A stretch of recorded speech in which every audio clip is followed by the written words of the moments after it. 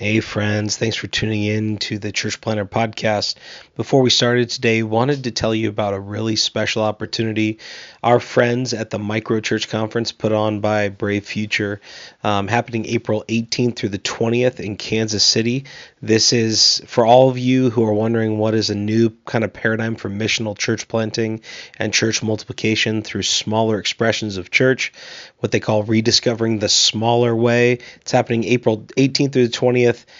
Kansas City is being hosted by Kansas City Underground. Going to be a great weekend, and they've given us 4 free registrations to give away. Normally the price is $90, but we will get you into the conference for free. We have 4 of those. What you can do to enter is go on our Instagram at Church Planter Podcast, and there you'll find a DM button. Click that DM button, send us a DM with your email on it and your name and where you serve. So you email, name, where you serve, and you'll be entered to win one of 4 Micro Church Conference registrations. You just get yourself to Kansas City, and you can be there and learn a ton from our friends at Brave Futures. Hope you enjoy the show today. The illustrious Jabba bids you welcome. I'm going to regret this. I'm Pete Mitchell. He's Peyton Jones. And this is the Church Planter Podcast, brought to you by Church Planter Magazine.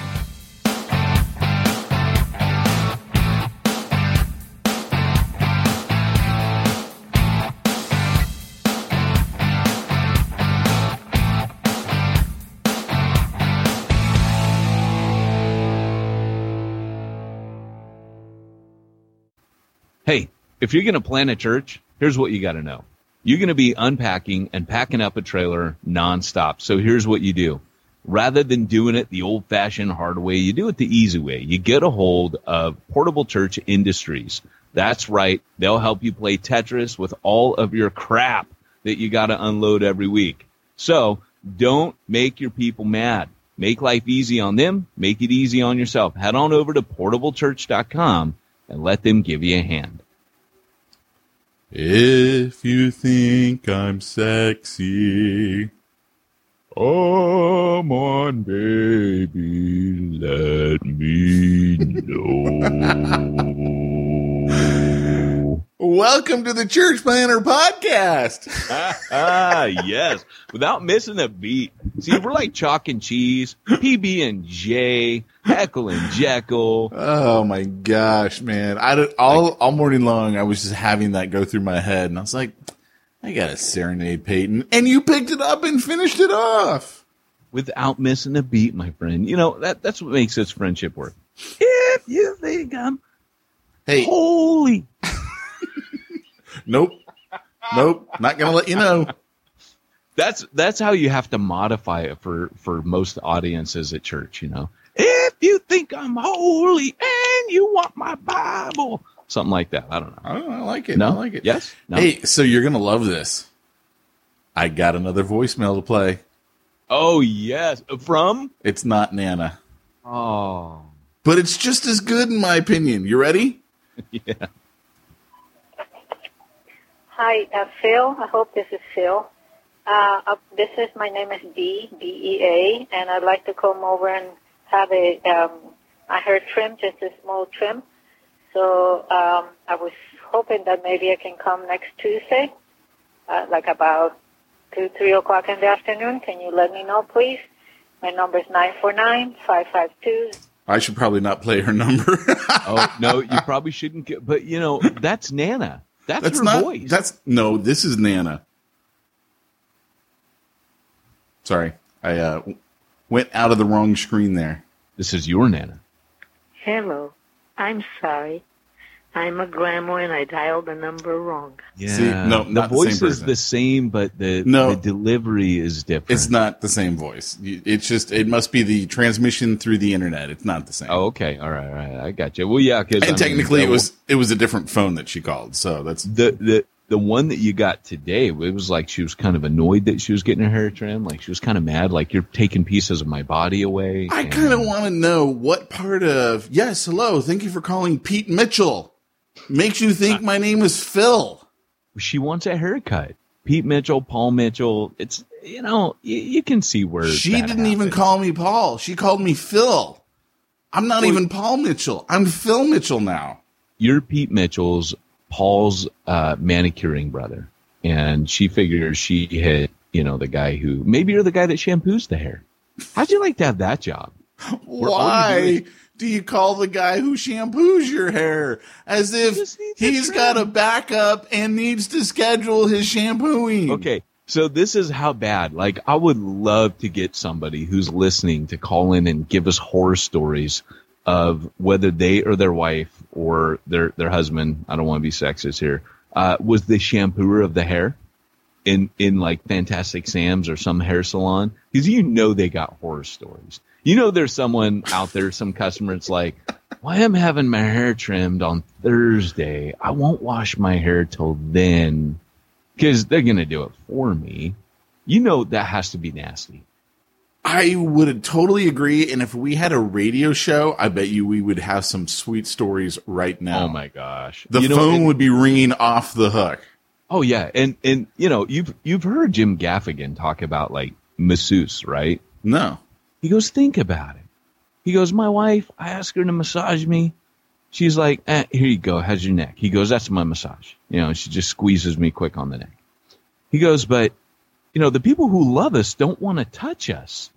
He goes, but we'll pay strangers to touch our bodies. He's like, what kind of person touches your body for money? Just think about that. And we trust them. Like, we go in the most vulnerable position we can. Oh, you want me to put my head in the circle pillow where I'm prone and vulnerable, but you touch people's bodies for money? Like, and you apply that to like the shampoo person, right? Like it's creepy. And we don't think about it that way. It's normal. Thank you for reminding me. I need to run by the chiropractor today. I got to get my adjustment. Oh, really? Well, I haven't got chiropractor big. No, it's different each day. Like, because I can't picture anybody like going, come here, Pete, and grabbing you from behind and hopping up and down with you, crack, crack, crack. You know how you do with your high school buddies? So the place that I go to, there's like two chiropractors, this gal and the dude is a low talker. He's one of these guys where you can't, like, first of all, he's got an accent. I think he's like Vietnamese, but then he's also very soft. He's like, okay, I need you to turn over. And I'm like, what? Speak up, bro. I can't hear you. What'd you ask me to do? So, last Wednesday I go in and he's in jury duty. So they got someone filling in from one of the other offices. Gal I'd never met before. And, she's like, oh, I'm going to use this machine on you. It's a quick release, something for the muscles. I don't know, right? I have never felt more pain in my whole life. Your first indication was machine. Oh my gosh. Okay, I'm thinking it's one of those massagers, right? That you get at Christmas time and you're like, oh, here, honey, let me massage you with our little vibrating massager thingy. No. The whole time I kept thinking, what would Chad do? What would Chad do? Chad is my Navy SEAL buddy, right? Yeah. And he would just be like, I can take it. I can take it. The whole time I'm like, I can take it. I can take it. No, I can't take it. No, I can't take it. No, I can't. Like, and you need to do the SEAL Fit challenge. You know, they do that 1 day thing where they like beat the crap out of you. Dude, we need to do I'm 100% sure I could not do crap. What are you talking about? Absolutely, man. I couldn't even do like a moderate 40-year-old fit challenge, let alone a Navy SEAL fit challenge. Are you out of your mind?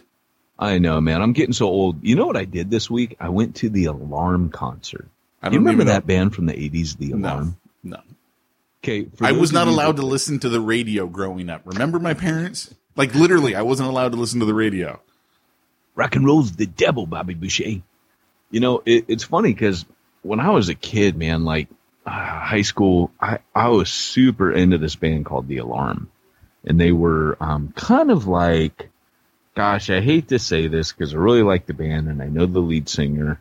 They're a band called The Alarm, and they are like U2, but different. You know, kind of like Elvis, take these pills, Priscilla, or like aspirin, but different. It was kind of like, going there was like going to, how do I put it? It was like being served a notice that you're old. Nice. You can't go to concerts of bands you used to like without just having a big mirror held up to your face. Because you remember going to this when everybody had hair down to their butts, everybody was wearing motorcycle boots, and you were going to this thing, and you were cool, and you were hip, and you were driving your Plymouth Duster that barely held together. It was kind of like chitty chitty bang bang, shooting crap everywhere on everybody, and and those were the days, and that's the way it was, and darn it, we liked it, right? That's how it was. And you scrapped your money together to get into this concert, and now you go, and everybody's like accountants and lawyers, and they're bald, and they're overweight, and it's just crazy. And you go to this thing, and you're like, okay, this is my crowd now. And Andrew will always inevitably lean over to me and go, if either one of us dies, we're totally dead. What does that mean? Well, like if either one of us dies, she'll say something like this: "This is who we have to choose from. Oh, this is who's out there now." Oh, yeah. And it just reminds me, this is why I love you. This is why I married you. And it's funny because you go to these things, but man, I was disappointed because one of my crazy stories about this band was when I went to Wales at 19. Some of you guys know I went there on a mountain bike, and I didn't go to Wales on a mountain bike. I did take a plane. I put a mountain bike in a box. Wales is almost all hills, so I didn't know. Probably should have taken the 10-speed. But I took a mountain bike, and it killed me. But I got so fit. So what happened was I went there in 92, I think it was. And I knew that this band lived up in North Wales somewhere. So I went up there. And was it an influence and a factor in me going there and moving there? Yes, it was. They came on my radar because this band would sing about Wales. And so it's funny the stuff God will use. But I got my call irrespective of that, but my awareness came from this band originally. And then that led to the Land of Revivals and all that stuff. And then I got Burden. And then I went there just for a summer trip just to see the stuff I'd been reading about. And when I was up there, I was like, I'm up here. I wonder if I could go by Mike Peters' house. He's the lead singer. I just stopped by his house and tell him, hey, thanks for the music. And I was a punk kid, and I kind of knew that was a bit forward, but it's just the stuff you do when you're young you don't think about. So literally, I went up to the town. I was riding my bike all over the country for 6 weeks. And I got up to his town, and I thought, maybe I'd just leave him alone. And then I was buying some snacks at a supermarket. I went to the checkout and go, hey, I heard Mike Peters lives around here. And she goes, yeah, he lives right over up on such and such road. I said, really? How would I know it's his house? She tells me everything, spills the beans. So I go knock on his door, and his wife answers. And I'm like, hey, I know this sounds weird, but I'm from America, and I love your husband's music, and just wanted to come and say, hey, is Mike home? Can Mike come out and play? Was he there? No, he wasn't there. And this is crazy. She goes, no, Mike's not here. But you have to understand the Welsh are like the Hawaiians of the world, the most hospitable people on the planet. She goes, no, come on in, though. Have a cup of tea. So I did. So I'm sitting, they had this, it was really cool, man, because they're right on the ocean. And they had this big glass window that looked out on the ocean. And they had some original art from John Lennon, and they had this really cool jukebox from the 50s. Back then, no one had one of those. It was an original. And I'm just sitting there for 2 hours, just chewing the fat with her, having tea, having a great time. She's like, oh, Mike's off recording today, yada, yada. And it was fantastic, man. And I ended up going to his house, and maybe a year or two later, I went to a concert. And I go, hey, Mike, I'm Peyton. And he's like, Peyton Jones. He did not. Yeah, he did. I swear to you. I know him now because that became a thing.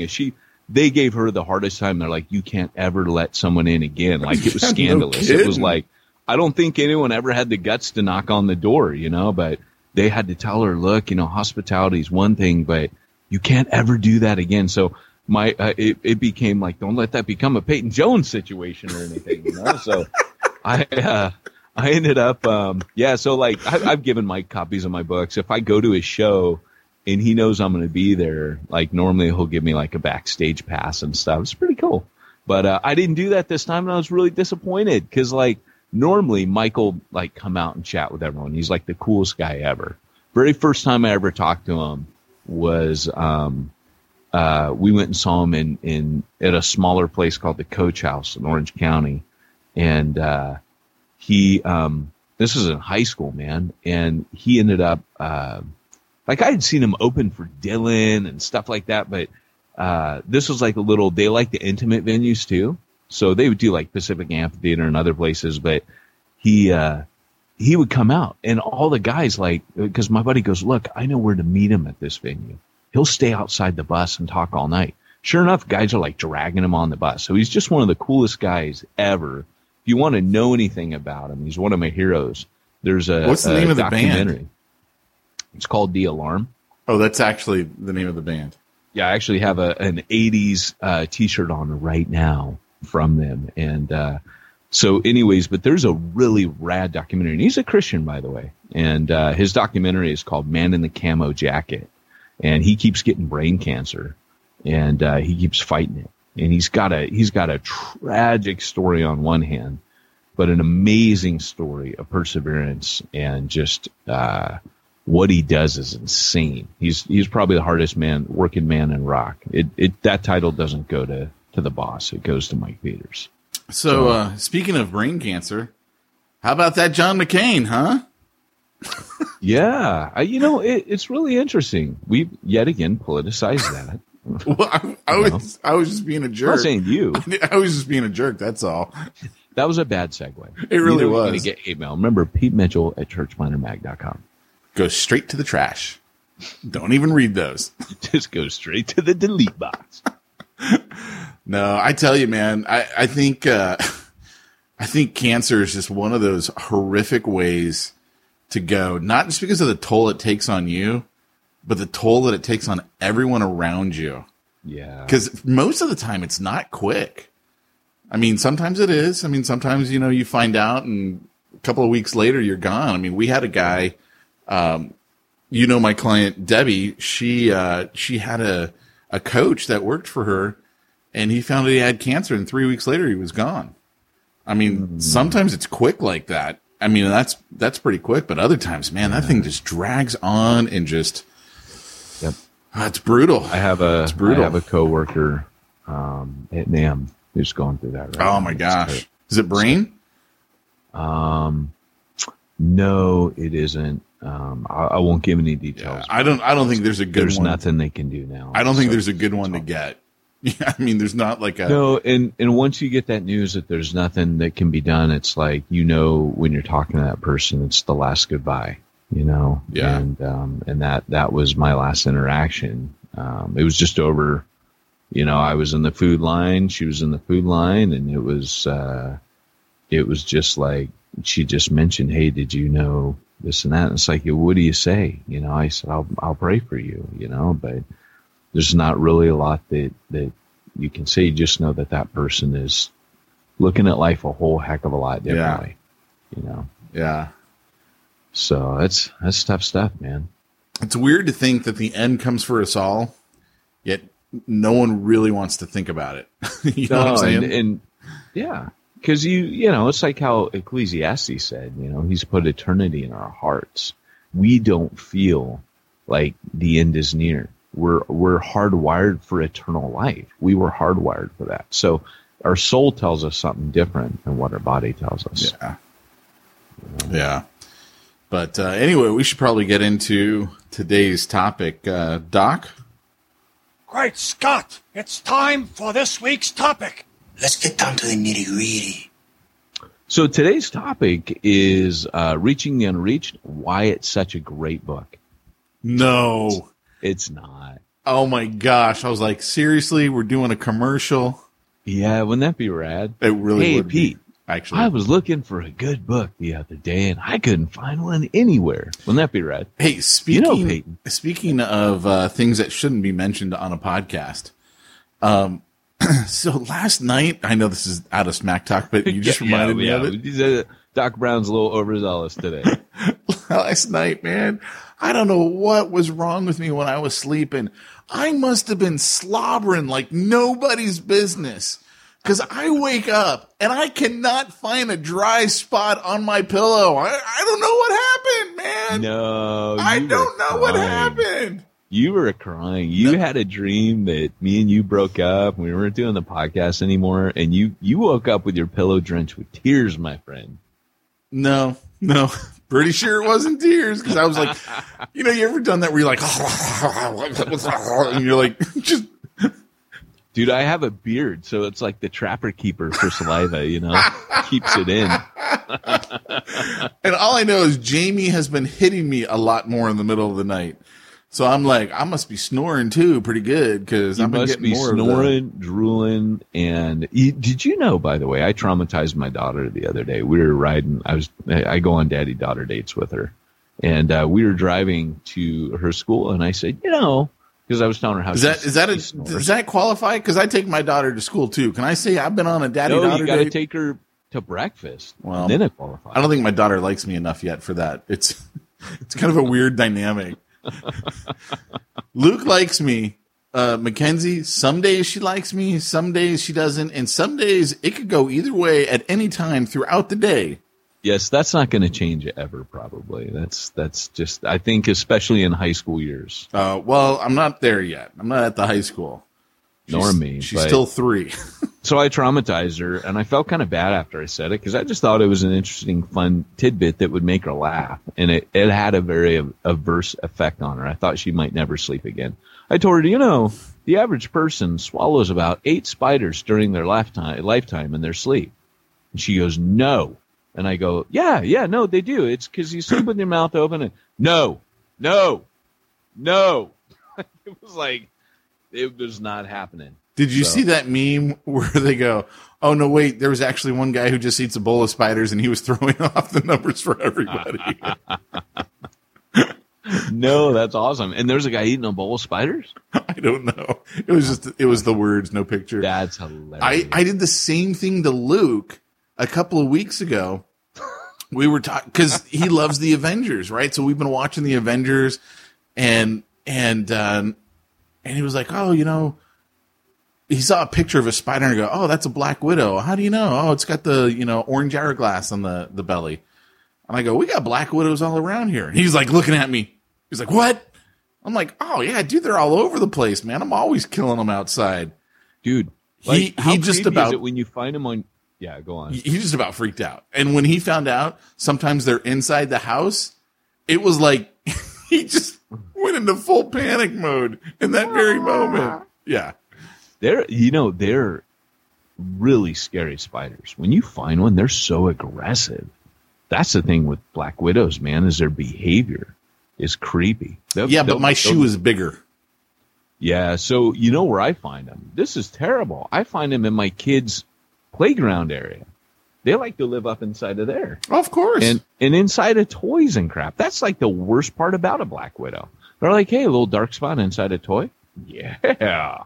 And because they're so aggressive, dude. So no one's been bit yet. But if you found any brown widows, I found tons of those in my shed. All I know is right now, I really wish I had shoes on because I can't see my feet while we're doing the podcast, and I'm starting to freak out. It's that invisible shark in the swimming pool kind of feeling. I must say, I could not watch the final Sharknado movie. Just too stupid? Just came out, yeah, Sharknado, It's About Time, and they're time traveling with Sharknadoes. Oh, it's so good. And I was like, all right, even I can't do this one. And I couldn't go any further. Is it like there's guys in like pentalons and like... Well, it started out, all of a sudden, he's in prehistoric times, Jurassic times, and there's dinosaurs everywhere. Next thing you know, they're like in medieval times, but they're still dinosaurs. But they're in medieval times. So I don't know. That's not right. That's like Kung Fury. Vikings, dinosaurs, ninjas, motorcycles. It's all good. Yeah. It's that Hasselhoff movie, Kung Fury. If you guys haven't checked out Kung Fury, you need to go Google that right now. You're welcome. Let's get down to the nitty-gritty. Okay, yes. Now the serious talk. Okay, we will, but have you seen The Meg?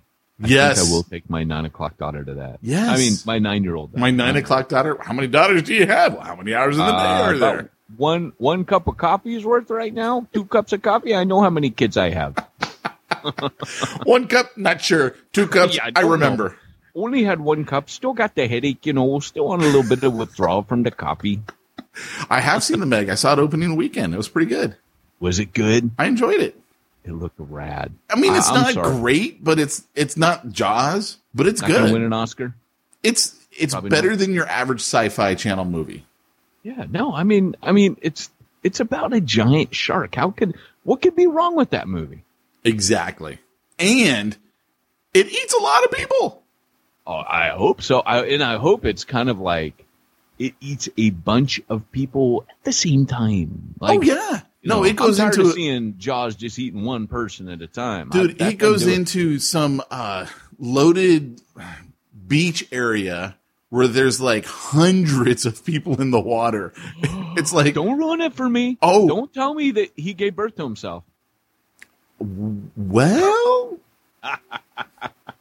The origin story. So, hey, let's get down to the nitty gritty, shall we? So the topic today is, Pete Mitchell, I want to plant a church. How do I know what kind of church I needs to plant? I think it's a good question because I think there's a mix of here's the kind of church I'd like to plant versus here's the kind of church I should be planting versus what does God want me to plant? So, yes, please do. Tell us. How do we decide? Your church plant. It's not the church that people deserve. It should be the kind of church they need. If we're going to do that, let's do that right. All right. The Church Planner Podcast isn't the podcast that planners deserve, but the podcast they need. I love the way he says that. Need. I thought my thing was good for this topic. I see what I did there. I changed it a little bit, but it should be the church, not that you want to plant. It should be the church that your community needs. And here's the thing. Like, I don't know if you guys notice this right now, but, I'm critical. I wouldn't say I have a critical spirit, but I'm a little critical of leaders. I don't trust a lot of leadership out there. The reason why is when I read the New Testament, I often find that Paul talks about people who talk a lot, not people who actually do. And I've learned over the years that ministers are really good at talking, very poor at doing. So Jesus isn't going to say, well said on the last day. He's going to say, well done. Right? So I didn't make that up, by the way. I read that in a meme. But, he's going to say, well done. It's what you do that's going to matter, not what you said. And right now in Christianity, we have people want to be like thought leaders, like, oh, check out my thinky think, my tweety tweet, check out my thoughty thought. And everybody wants to be like part sociologist. They call it missiologist. And you're supposed to be like, oh, wow, they blinded me with missiology. They blinded me with science. And we're supposed to be in awe that this guy really gets it. He's on the cusp, on the cutting edge. And you read these things and you look at these social trends and you'll know.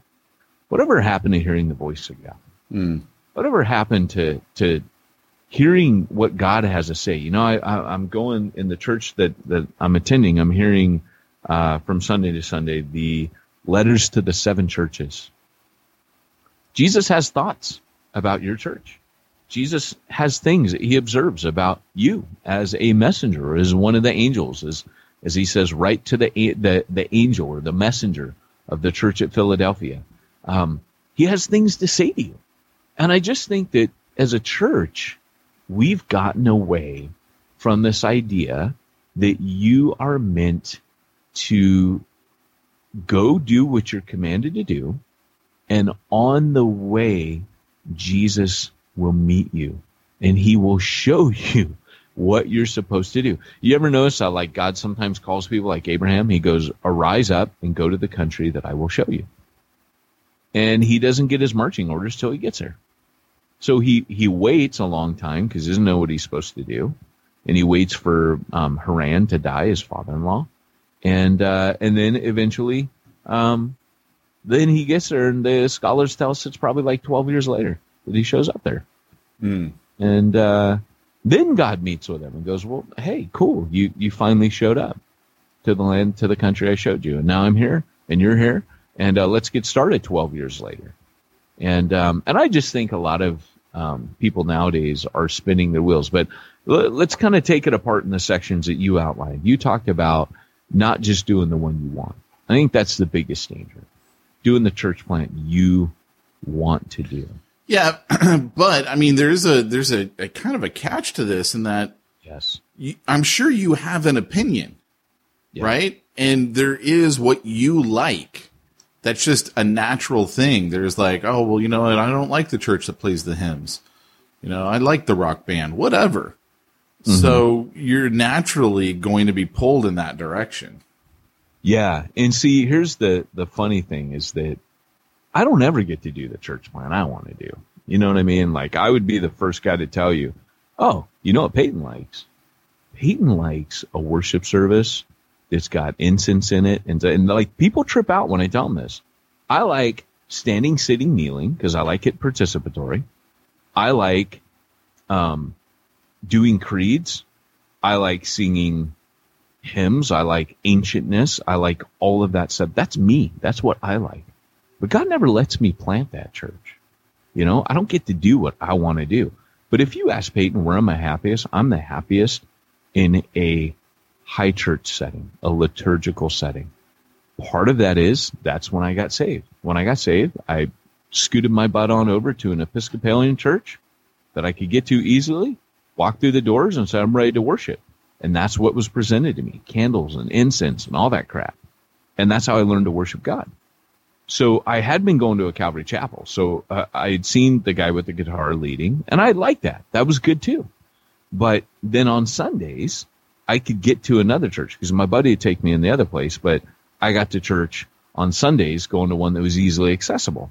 And so the reality is, at the end of the day, man, I don't ever get to do the one that I want. I do the one that I think is going to be the most effective for other people and to reach them and hit them. And even still, I haven't completely hit that. But I do think that when you start with a church plant, that what we don't do is we don't start with lost people and where they're at. When I read the book of Acts, I see Paul is doing something different every time. And I think there's a correlation here. I always look at Jesus's miracles where Jesus, he heals people differently every time. He heals like 8 different blind people in the New Testament. But each time he does it different. One time he spits in a guy's eye. That's my favorite. Another time he spits in the dirt. He makes a little mud and he packs it on the guy's eye. Another time he just places his hand on the guy's eye. The one where he puts a mud, he goes, now go wash in the pool and present yourself to the priest. Like each time, and then the guy washes, and when he's in front of the priest, then he sees. Jesus had a reason for doing these things differently. One of the reasons, I think, was to show you when God works, it's not the same way every time. He might be doing the same thing, reaching lost, spreading the gospel, but it's not going to work the same every time. So I think in one sense, that was kind of like a freedom Jesus gave to us. And yet in another way, there was a different lesson to be learned. So I believe there's different types of churches for different types of people. I get really irritated when someone comes in and goes, well, you know, our church, we meet in the living room and we have food together and we do life together and it's the right way. And I think to myself, no, it's a way. It's not the right way. We're most like the New Testament church. Well, you might have certain things about it, but do you have team leadership? Well, no. Do you meet outside ever? Well, no. Well, do you, like, there might be some ways, like, I don't think Refuge Long Beach or any church I planted was more like the New Testament church, and then it had elements that were, for sure. But I think all of us we're all trying to find our way. So here's the thing. There are different ways. And the problem is whatever's trendy is what leaders tend to fall into. They read a book, they read what God showed some other dude, and then they go, that's what I'll do. I'll do what God showed the other dude. Well, that's cool. And maybe God wants you to do what the other dude did. But maybe he doesn't. Maybe he wants to show you something new. And that's kind of where I'm going with this is I think if we started, Pete, with lost people, and we kind of looked at, just like Paul did something different every time, just like Jesus did something different every time, maybe we would start to actually find new ways or new things that God wanted to do through our church. Like I stumbled into the whole way that we do things on accident, simply because I wasn't trying to do church. I was just trying to talk to lost people. And in trying to talk to lost people, a new, I would say, model, because you could anything you do can become a model. You can reproduce it. But I wouldn't go around saying to everyone, you need to go into a Starbucks and you need to start a book club and you need to start a reading group. And then off that reading group, you need to have a church that sits around IKEA coffee. I can tell you what we did. And maybe you go, oh, that's cool. That works better than sitting in rows for us. But I would be robbing you if I told you that's the right way and that's what you all need to do. Because you might find a better way to even take what I did and do it better. And I want people to find that. I mean, what are your thoughts on that, Mr. Mitchell? Sure. Good. See, I'm always right. Right. I mean, obviously I agree with that, but. Well, think of it. This is what I always like to kind of wonder about with you is with entrepreneurs. I know that you can follow someone's formula. You can follow someone's pattern, but would you say that a lot of the stuff that people find is, or in some cases, people do the same kind of thing where they find something that they kind of come into. They weren't trying to follow someone else's deal. No, not at all. I would say the majority of people, if you're going to follow someone else's deal, it's like a franchise. And why do you do a franchise? Because you know it's going to be successful. You don't have to think. It's brain dead entrepreneurism, if you will. Just give me the formula. Great. I plug it in. That's what I think most denominations are. It's the franchise formula. Here, we're going to show you how to basically set it up, where to put the cross, how many rows to have, how to do the band. Oh, and by the way, here's your sheet music. This is what you're going to actually use. I mean, that's the majority of churches is the franchise model. Most everyone else who's not doing the franchise model in business, they do whatever they came from. And however it was where they were at is what they recreate because it's what they know. People always run to what they know. Right. So, and I think it's very much so the same way in church. Like you might be like, oh, I'm totally different. I'm not doing what we used to do. And it's like, yeah, it's smaller, right. And you don't have as cool of a building, but yeah, it is. It's the exact same thing because you do what you know. Yeah. That's why guys like Hudson Taylor were so, shockingly different to everyone else because what they decided to do was, what does the culture need from me? Like, how do I need to be to reach this culture? But that was what made him the oddball and hated, right? Yeah. By the Christian community. Oh yeah. How dare you have a braid and wear those heathen clothes? Right. I mean, and in a lot of ways that used to kind of be like even the Calvary Chapel movement. Like, look at all those guys with their tattoos and, oh my gosh, he's even fighting MMA. That's not, that's heathen. That's the world. And like, yeah, but they're also reaching that culture. Right. And now that's trendy, right? So that's no longer the world anymore. You have to have tattoos and fight MMA just to be American. But yeah. So. No, that's good, man. That's really good insight. I think, I love that you bring up J. Hudson Taylor because there's a shining example of a guy who didn't say, you know what, I need to go, typical English, tea in the Sahara, to quote an old Sting song. where they would go out there and they would literally be Englishmen in the middle of the desert or wherever it was, and they'd have tea time, and out would come the silver teapot and the porcelain teacups, and dude, you're in the Sahara Desert, like you can't. What you're doing this wrong. And missionaries were the same. They would go, and you know all the old pictures where they put them in little cravats and ties and 3-piece little suits, and they make the woman wear the girdle, and she's been used to wearing a grass skirt and coconuts, and suddenly it's like, this is what it means to be Christian. It's almost tragic to go through the museum in Hawaii, if you've ever been there, and look at the westernization of the Polynesian culture. And that was very much how missions were done, and it was seen as an oppression on people. And as we look back through the eyes of history, it does seem very oppressive. We can see it through modern eyes, and the people meant well, and they were often going there at the risk of their own lives, but it wasn't culturally sensitive. It wasn't Paul's idea of becoming all things to all men, where that's what J. Hudson Taylor did. He said to the Jews, I became as a Jew. So what does it mean if you're going to reach the surf culture? Well, obviously you would grab a surfboard and you would paddle out and you'd start surfing at the regular times where people surf. You'd start going, well, how do I reach these? You'd get to know them first, and you would see why, maybe Sunday morning is not a good time because everyone's out on the waves. You want to reach surf culture. Maybe you meet some other time. There's a couple things surfers like to do. They like to surf and they like to eat. They eat a lot because it takes a lot of the calories to surf. So maybe you do a lunchtime thing down on the beach. You barbecue, you know what I mean? Like, you'd figure out some way where it would fit that lifestyle. And like we've mentioned before, that right now there's a movement in Orange County that I know of Christians that they'll get an email and be like, hey, we're going to be here this week. And they'll be in some warehouse somewhere. And it's like what Kirk Overstreet calls pop-up church. He was talking to me recently. He's like, dude, I got this idea. I don't know if you've done it, but it's low overhead. You pop up. And that's Kirk innovating, because Kirk is Don Overstreet's son.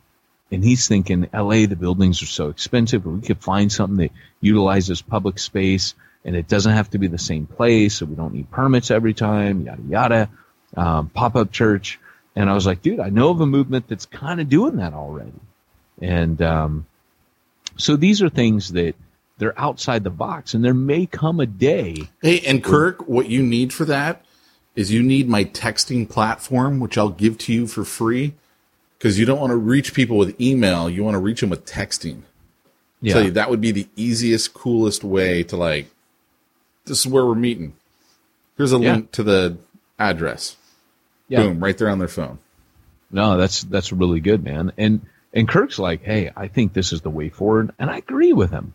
And I think the idea that church isn't about the building, and you show up and you do all the essential, what Brian Sanders calls minimal ecclesiology, you'd be okay. You could do that, So as you're looking at this stuff, George Whitefield, same thing. How did he innovate?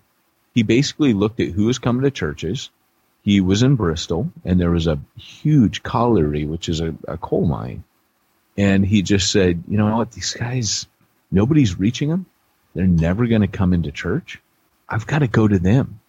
And of course, if you remember, he looks in the Bible and he goes to John Wesley and says, hey, John, this is ironic. John, I'm looking in the Bible, and Jesus wasn't in churches. He was actually outside. And John says, George, this is blasphemous. Pursue this thought no further. This will take you into dangerous places, because the authority of the church was everything back then. And so, and in fact, Wesley remained a loyal Anglican till the day he died. He would never let him pull. Charles every year would be like, we got to pull away. And he'd say no. And the reality is, what would Whitefield, if Whitefield had if he hadn't innovated, he saw his Bible, it gave him freedom, And he just went and tried something different. He wasn't trying to plant a church. He was trying to reach lost people. J. Hudson Taylor wasn't trying to plant a church. I think this whole planting a church business can sometimes be just a crock of bullcrap. You know, like, I'm trying to plant a church. Why?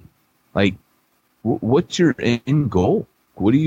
Are you actually trying to reach lost people or not? And I know this is like Church Planter Podcast 101, but when you're asking what model or what type of church plant, you can't get that out of a book. You might read a book that tells you how to do the model that you're supposed to do by someone who blazed that trail and did it well. Like, you might be supposed to be doing what Rick Warren did. Maybe you are. Maybe you're supposed to be doing what Jeff Vanderstelt did with Soma. Maybe you are. Maybe you're supposed to be doing what Peyton Jones did in a park. Maybe you are. But maybe you're not. Maybe you're supposed to be doing what fill in the blank is being called by God to do. And the world has yet to see that because you have yet to seek God. Go out and reach lost people and meet them where they're at and have God fill in the blank for you because you didn't get out of the book. You got it out of the mission field. And it was rich and it was good because it's what God showed you. And that leads us kind of full circle back to Jesus has something to say to you about your church plant. I dig it, man. I dig it. Yeah. Well, and we're not done yet, Pete. Good. So any questions that come to mind for you just kind of hearing that stuff or anything you think some of our guys might be thinking? No. I have a really bad headache today. Unfortunately, so that's why not. I got to lean on you. Here's the reason, man. As soon as you said that whole pop-up church, my mind was going off. How would I market this? How would I get people to connect? I would totally use texting. Like, my head right now is going, oh, I think I need to pay my programmer to add some new features and I can give this service to churches. Like, literally, that's where my head was going in that moment. I was like, this could be like the greatest way for a church to reach their people. Oh, yeah. So what if your pop-up church, like, let's mess around with that a little bit. What if your pop-up church was based around a social cause, right? So like you start off and you say, hey guys, today we're going to do pop-up church in the Carlsbad Lagoon because they need people to help. So we're going to do that. We're going to clean it up. We're going to eat, and then we're going to worship God there. Boom. What if you say, hey, we're going to go down to Children's Hospital today, Ronald McDonald House. We're going to feed all the people that their kids have terminal diseases and what have you. And afterwards, when we're done doing KP and doing the dishes in the Ronald McDonald House, there's this huge cafeteria. We're going to do church here. Imagine all the people you get to that. They're like, dude, let's go. You would definitely reach millennials. You'd reach millennials and you'd reach the elderly. Right. It's ironic, but I was thinking about this with a church plant that I know. And the elderly are some of the most let me put it like this. They would be some of the most active in missions if a church would actually go on mission. And I think for a lot of them, it's because they know, hey, you know what? I'm coming up on the end of my time here. Yep. You're so right, dude. I want to do something. Why isn't anyone ever doing anything? We're always talking. We're always showing up here at church, but we're never actually doing anything. That's so true. And so I think that segment of the population would activate very quickly for this type of idea. And so would the millennial, because that's like their whole thing. It so is, man. Everything you just said right then. Like, I've noticed this with old people big time. Like elderly. Elderly. Yeah. The grippers. I've noticed this with the gray hairs. I've noticed this with the grippers, when they grab you. Oh, how are you doing? Oh, so that in Wales, you call them grippers. I refer to them as huggers. Yeah, yes, they do. And there's this gal at our church. I think she's autistic. And so like the first time I met her, she was like a hugger and I let her hug me because I knew she was autistic, or I don't know what it is, but I just assume that's what it is. And then, after going there for like a year and a half, one time she came up to me to hug me. I go, hey, I'm a handshaker. We've moved past that stage.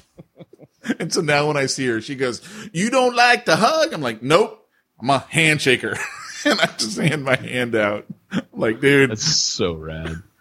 There was a meme that I almost sent you, and it was like, when the preacher says, "Hey, okay, everybody, reach out and greet one another," and the guy's not into it, and it had this picture of someone freaking out. It was something from a movie. It was funny.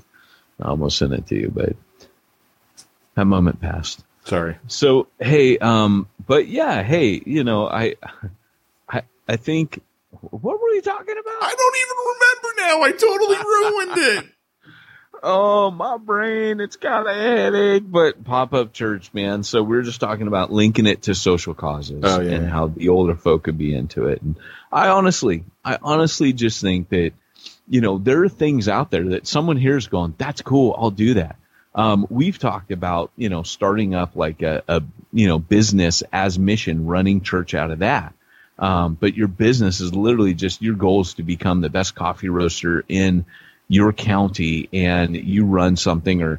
There was a guy who came and saw me for a little bit of advice. He was starting up a church where it was like a farm to table restaurant, and every plate you bought would donate a meal to a charitable cause. So it could be Women and Children's Shelter. It could be something like the Ronald McDonald. They would donate a plate to someone in need for every plate you bought.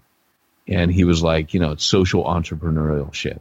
And he linked that with the church. And he was like, hey, this is my model. And I love it when I see this kind of innovation. I think it's cool when someone comes along and sees it and goes, I want to do that. But it's even better when someone they're just listening. They're just paying attention to not only to culture, but to God. Because I think God is paying attention to culture. But we make it sound like we just pay attention to culture and we'll figure it out. Well, what's interesting is a church that Jamie and I went to years and years ago when we were first married. After we left, their pastor retired, and the youth pastor finally got to take the reins. And it's a mega church. I mean, when we left, they had a few thousand people a weekend show up there over multiple services, and like I said, after we left, they got on the kick of taking care of foster kids. I shouldn't say the kick. I mean, that diminishes what they were doing and still do. But it became like, this is, as Bob Goff would say, this is the fight we're picking. We're picking it with kids that have basically been abandoned or neglected. We as a church are going to address this issue. And so people in the church were taking on foster kids. This guy who I went to Biola with, we reconnected because he's in real estate. He was telling me, he's like, yeah, we still go to that church. And, that's why we've got, I think he had like 2 foster kids that he either had adopted or were in the process of adopting. He's like, they just said, hey, this is the fight we're going to pick, and this is what we're going to do. And again, it's getting people off of the sidelines and into the big game. Just pick it as a church. Like, this is what we're going to do. I know at the church plant that I've been going to, the nonprofit or the issue that they seem to constantly be taking up is they're working with one of the women's and children's shelters, the abuse shelter, where the women are taken in after they've had problems with domestic issues, with whether it's a husband, a boyfriend, whatever, young mothers, single moms, all that kind of stuff. Like that's been their thing that they've really taken on, which, I mean, realistically, as a church, we could get behind it even more. Right. Right now we get behind it on, oh, hey, a couple times a year. Hey, this is what we're going to do. But if it became a weekly thing, hey, this is what we're doing. Kind of like what I see a little bit of Refuge Long Beach doing. At least they used to. I don't know if they still do. I know they were really involved with one of the shelters there. Yeah. But yeah, I mean, I definitely think. Here's the funny thing about that was we partnered with another church called The Garden, and it's 1 block from the shelter. And so when we partnered, there's still some people that come over, but most of them can walk there instead of taking the big van. And it just kind of made sense. Like here's why churches don't partner with other churches, because you lose people. But equally, I think we gained a couple people from The Garden too, But it doesn't matter, because if what we did for that time was to adopt a women children's shelter that people could get saved at, because I know they're going to go to the garden and keep getting saved. And maybe even more so, right? Maybe more people are willing to walk a block than get in a van and drive 8 blocks to our church. So that whole idea, we sat in and I'm always so proud of this team, because they're like, well, you know, we knew that was a risk, and it you know, that we would lose these people. We love these people, because in a church like Refuge, it is all relationship, you know. But they're like, but hey, it makes sense. And so they said, you know, we're going to entrust that to them. We still have that relationship. We still have some people come over, but we said we're going to entrust that. And guess what? We get to go find someone else. And if that means we marry them to another ministry and the gospel, that's Refuge Long Beach's vision, is to go after the ones nobody else is, to catch those that are falling through the cracks of the mesh in the net that churches have cast over that city. And if we find those other fish falling through, we've got our own net and we'll catch them, and we're happy to go put them back in somebody else's net. All we care about is that they're caught. Does that make sense? Yep. So it's really cool, man. Like, we're, you know, that church. So guess what we're looking for and praying for right now? Someone else to adopt, someone else to go after. And that's what makes it fun to me, because I'm apostolic. Apostolic people get bored. You'll get bored with whoever it was. And that came about because I challenged a team. You have to not do nothing this Christmas. You have to do nothing is a sin during this time of year. You have to do something. I don't care what it is you do. Get out there and do something, because this is not. And that's what came out of that. And that was the team. That wasn't me. But it was me maybe putting the boot of motivation up the backside of complacency, so to speak. But or maybe it wasn't even complacency. It was lack of direction. And I said, look, if you just get out there, God will meet you. And I guess here, this is a perfect way to end, because that's exactly what happened. That's what I'm saying. Your ministry strategy comes when you get out on the mission field, and God goes, kind of like the old motto, which used to be, you know, go out there and take God to the mission field when you go. What Reaching the Unreached really is saying is God's already out there. Get out there and meet him. You know, like, become his partner. He's already out there reaching people. He's already out there doing stuff. And when you get out there, you realize that strongly. And that's where the magic happens. But God goes, hey, like Abraham, I told you, get your butt out here. Get your butt out here and start reaching lost people. And when you do, I will make all things clear to you. I'll make it obvious to you. So don't go to the big book of church plant models, like the big book of baby names. Think you're going to pick it all out before the baby's born. Do what the parents used to do. You know, the baby's born, he has blue eyes, you call him Blue. You know, the baby's born, he's hairy and red, you call him Esau. He looks like Pete. Your parents should have called you Esau. I'm not hairy. I am red. I think you are hairy. I'm not, man. It's the Native American in me. Like, I keep joking with my wife my whole life. I'm like, I got a bald spot in my goatee right here. I can't wait for puberty to hit. I have one of those too. Do you? Yeah, I have a little line. It's like in a diagonal line right here. I have the same thing. Hair has to grow over that little spot. Okay. Yeah, I was going to say, because you don't look it. I'm looking at your face right now. I know. If I shave it tight, you'll see it. Yeah. And I have a reverse cowlick up front. What's that all about? What's a reverse cowlick? It's a cowlick that goes the wrong way as the rest of your hair when your hair like folds naturally on your head. So it's if my hair's on the left side of my head, it flows naturally to the left. A reverse cowlick goes, no, we're going to grow to the right here and make a little wave. And no hairstyle's ever good for that. Well, the only thing I can say about this podcast, that's it, man. Game over, man. It's game over. I think we've officially ended the podcast when we start talking about reverse cowlicks. Yeah. Pete, what gun would you use to put this podcast out of its misery? SimplifiedChurch.com. And you? I think it would be SimplifiedChurch.com as well. You know why, Pete? Because they're more like an AK-47. They're capable of doing all kinds of damage, like your website design, taking care of payroll, your IRS compliance, just like an AK-47. It's automatic. Go to simplifiedchurch.com. It's a semi-automatic. Yeah, I don't know guns that well. I'll stick. No, actually, there are automatic AK-47s, but I was thinking I don't even know ninja weapons. I got like a stack of like 6 books behind me on ninjas and samurai. I still don't know what I'm talking about.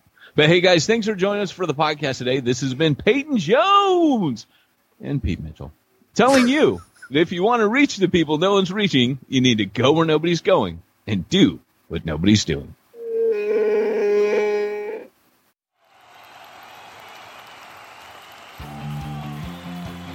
Thanks for joining us for another weekly episode of the Church Planter Podcast with Pete Mitchell and Peyton Jones. We'd love to hear your comments on this episode of the Church Planter Podcast. Visit us online and let us know what you thought at churchplanterpodcast.com. If you subscribe to us via iTunes and have enjoyed the podcast, leave us a positive review. The more positive reviews we receive in iTunes, the more iTunes will promote us to other church planners who would benefit from this show. This podcast is brought to you by the Church Planter Magazine, which is available in the iTunes newsstand or online via churchplantermagazine.com.